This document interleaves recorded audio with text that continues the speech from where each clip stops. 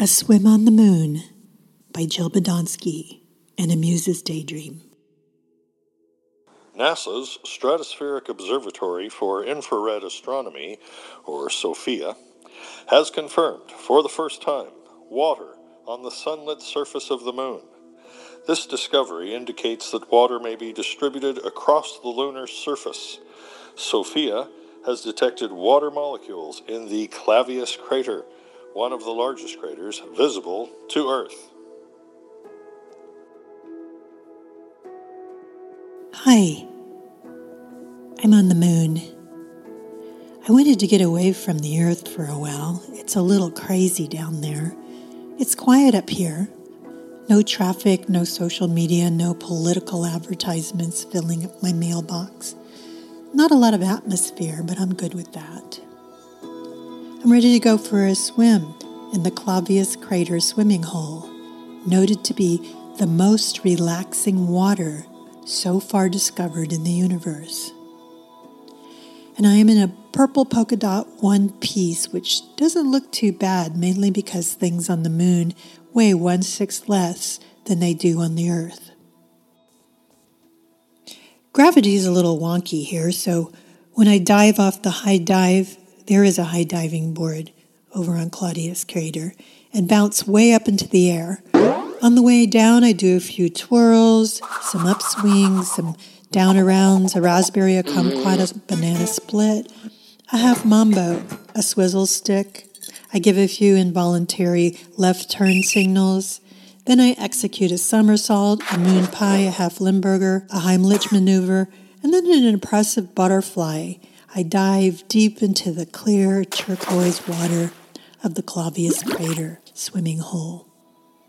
The soothing water surrounds me and nurtures me and holds me, and I see seahorses and sand dollars, moonfish, and a most colorful array of starfish that I ever thought possible. I return to the surface, and with very little effort, I begin to float. Because it's the moon and you can do that. But more accurately, because this is a daydream and you can do that. Because reality is suspended. Thank goodness for the occasional suspension of reality. I am floating comfortably in the most nurturing water in the universe, surrendering my anxiety, fears, and probably a few personality flaws. Although everyone is a moon, sometimes we just need to embrace our dark side and allow it to be there. I'm floating under earth-lit skies and think what a marvelous night for just floating and relaxing on the most comfortable inflatable raft ever. Actually, there's one here for you too, so there's two most comfortable inflatable rafts. Let's relax on our rafts.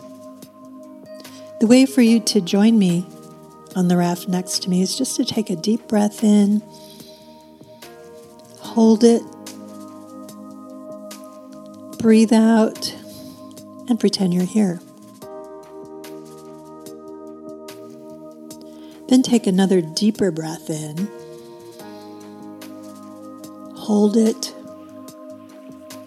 relax your shoulders, loosen your belly, then just let the air drift out as if your breath were drifting in space. And then let your body just breathe itself the way it wants to breathe.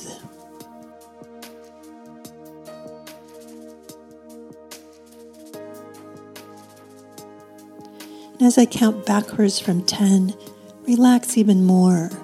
Just relaxing from 10 to 9, 8, 7, 6, more relaxed at 5, just letting go at 4,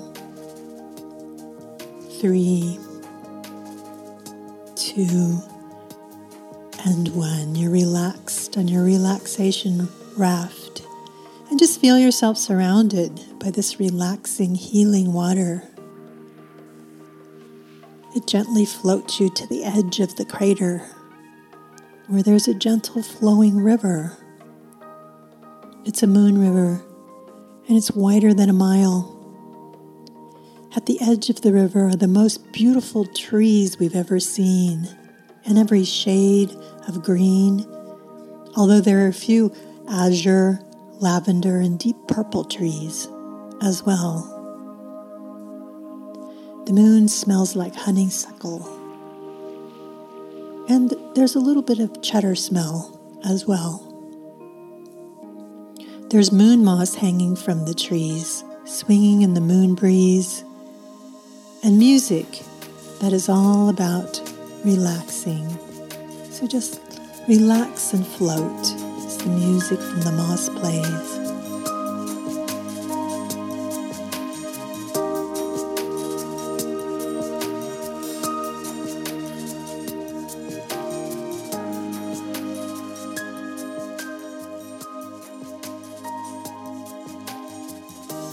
I thought about having a sip of moonshine, but I don't think I need it.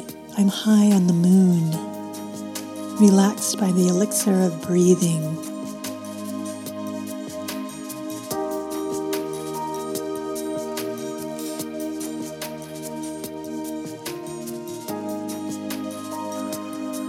And far away from the dark side of earth to wax on in perseverance, lightness, and wherever the flow of creativity takes me. It takes me to a little independently owned coffee shop called the Blue Moon. I get off my raft, wrap a soft, fluffy robe around me that is available, sit at a table where there's some crackers and cheese, and write this. Sometimes when you're stressed, creativity is suspended, like in outer space. That's okay. Let it go for a while. If you simply trust it will come back, even if it's a little trust, it will. And by the way, if you don't trust it will come back, your creativity will come back too, if you leave a little space for it to do so.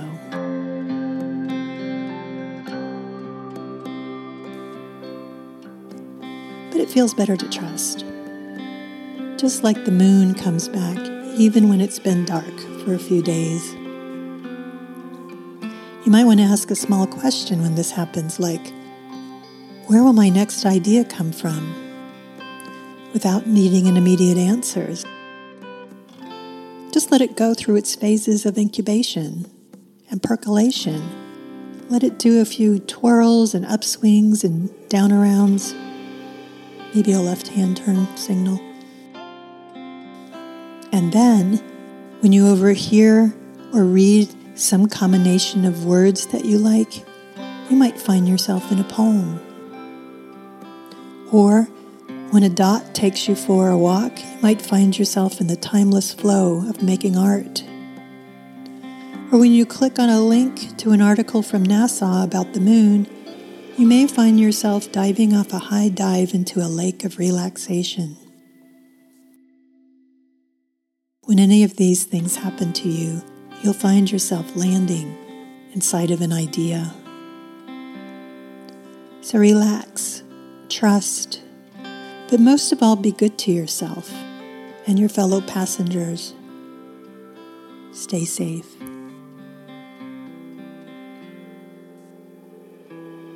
With a shout out to NASA for the article and a guest appearance by Robin Brisebois.